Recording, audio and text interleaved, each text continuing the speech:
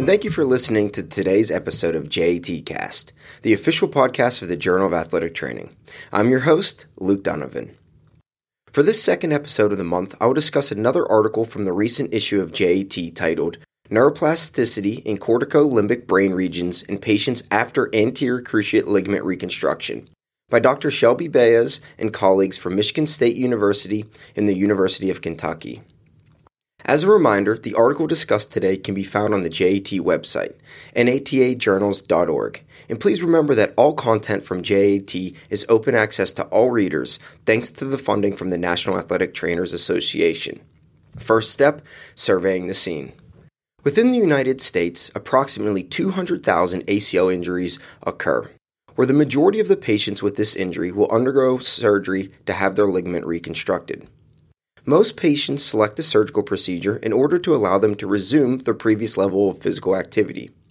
Despite the surgical intervention, nearly a third of patients will not return to their previous activity level, with injury-related fear commonly being cited as the primary reason. Patients who do return to sport with increased injury-related fear are 13 times more likely to sustain a second ACL injury within 24 months of clearance. In addition to increased injury-related fear, patients following ACL reconstruction may also experience synaptic connections in functional networks, a process known as neuroplasticity. In select sensory motor brain regions, previous work suggests that brain activation profile of patients who underwent ACL reconstruction may indicate a visual motor strategy preference over a sensory motor strategy to engage in knee movement, as evident by increased activation in the contralateral motor cortex, lingual gyrus, and ipsilateral second somatosensory area, as well as diminished activation in the ipsilateral motor cortex and cerebellum when compared to healthy match controls during a knee flexion extension task. Interestingly, the authors noted that the second somatosensory area is a region of the brain that is activated in response to a painful stimulus. However, during this specific motor task in which brain activation was being recorded, the participants reported no pain, suggestive of psychological factors coinciding with the peripheral neural adaptation. Therefore, injury-driven neuroplastic events in the corticolimbic system areas, an area that processes emotions, may have occurred and may explain heightened injury-related fear associated with patients after ACL reconstruction.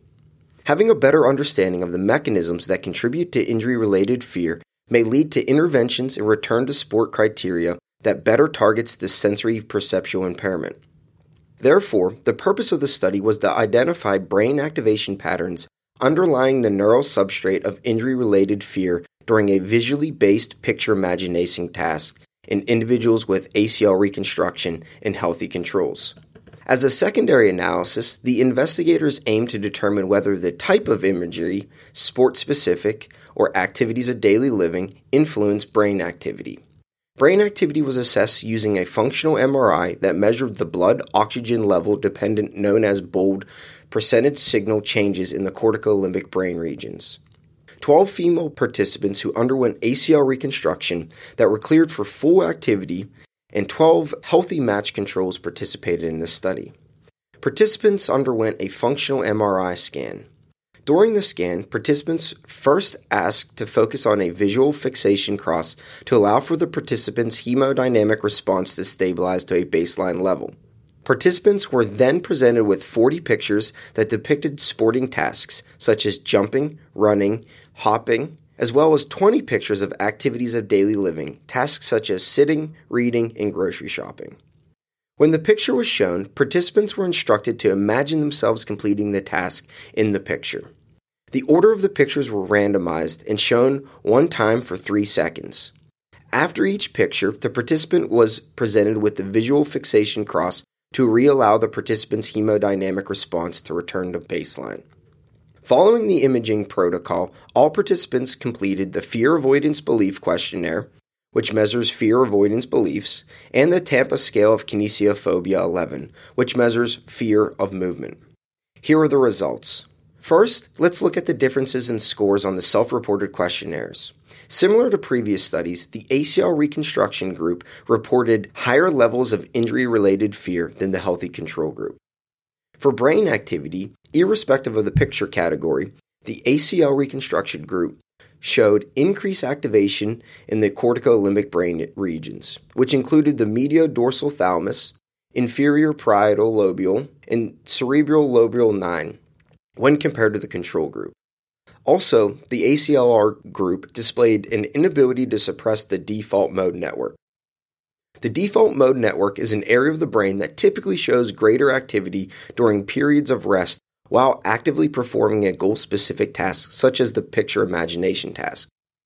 When comparing activity between specific images and activities of daily living within the ACL reconstructed group, differences were observed in the inferior occipital region and cerebellum 9 region.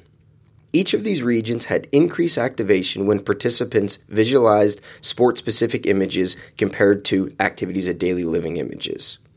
As the authors hypothesized, the results of the study indicate that injury-related fear after ACL reconstruction does not merely subjectively occur as a response to injury, but may also induce objective and measurable neuroplastic adaptations in the cortico-limbic brain regions. Also, this study shows that both sport-specific and activities of daily living may induce a fear response in individuals after ACL reconstruction. Finally, in addition to cortico-limbic regions, the ACL reconstruction group was unable to suppress the default mode network. The inability to suppress the default mode network has also been reported among patients with psychopathological conditions such as depression, anxiety, and chronic pain. The findings of this study further identify the importance of integrating psychologically informed clinical practice techniques while treating patients after ACL reconstruction. An example being including patient-reported outcomes that measure injury-related fear as part of the rehabilitation process. As reported in this study and across other studies, patients after ACL reconstruction often have increased injury-related fear that commonly remains elevated after return to sport.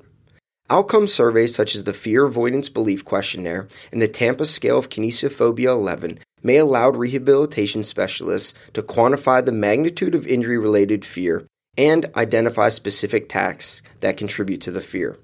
Psychologically informed clinical practice also emphasizes the integration of cognitive behavioral therapies and psychoeducational techniques in conjunction with traditional musculoskeletal rehabilitation.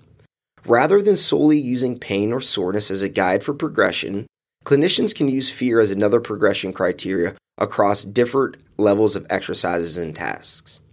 In this instance, the goal would be to decrease the fear as the patient progresses through a given exercise or task, which in return may not only decrease injury-related fear, but also induce neuroplasticity in the cortico-limbic regions, so the activation patterns within this region more closely resemble that of individuals with no injury history. Well, that's it for today's JAT Cast. Please remember to rate and subscribe to the podcast, which is available on iTunes, Google Play, Spotify, YouTube, and Stitcher. You can find out more information about upcoming podcasts and other JAT events on Twitter, Facebook, and Instagram at JAT_NATA. Thank you for listening and keep a lookout for next month's JAT Cast.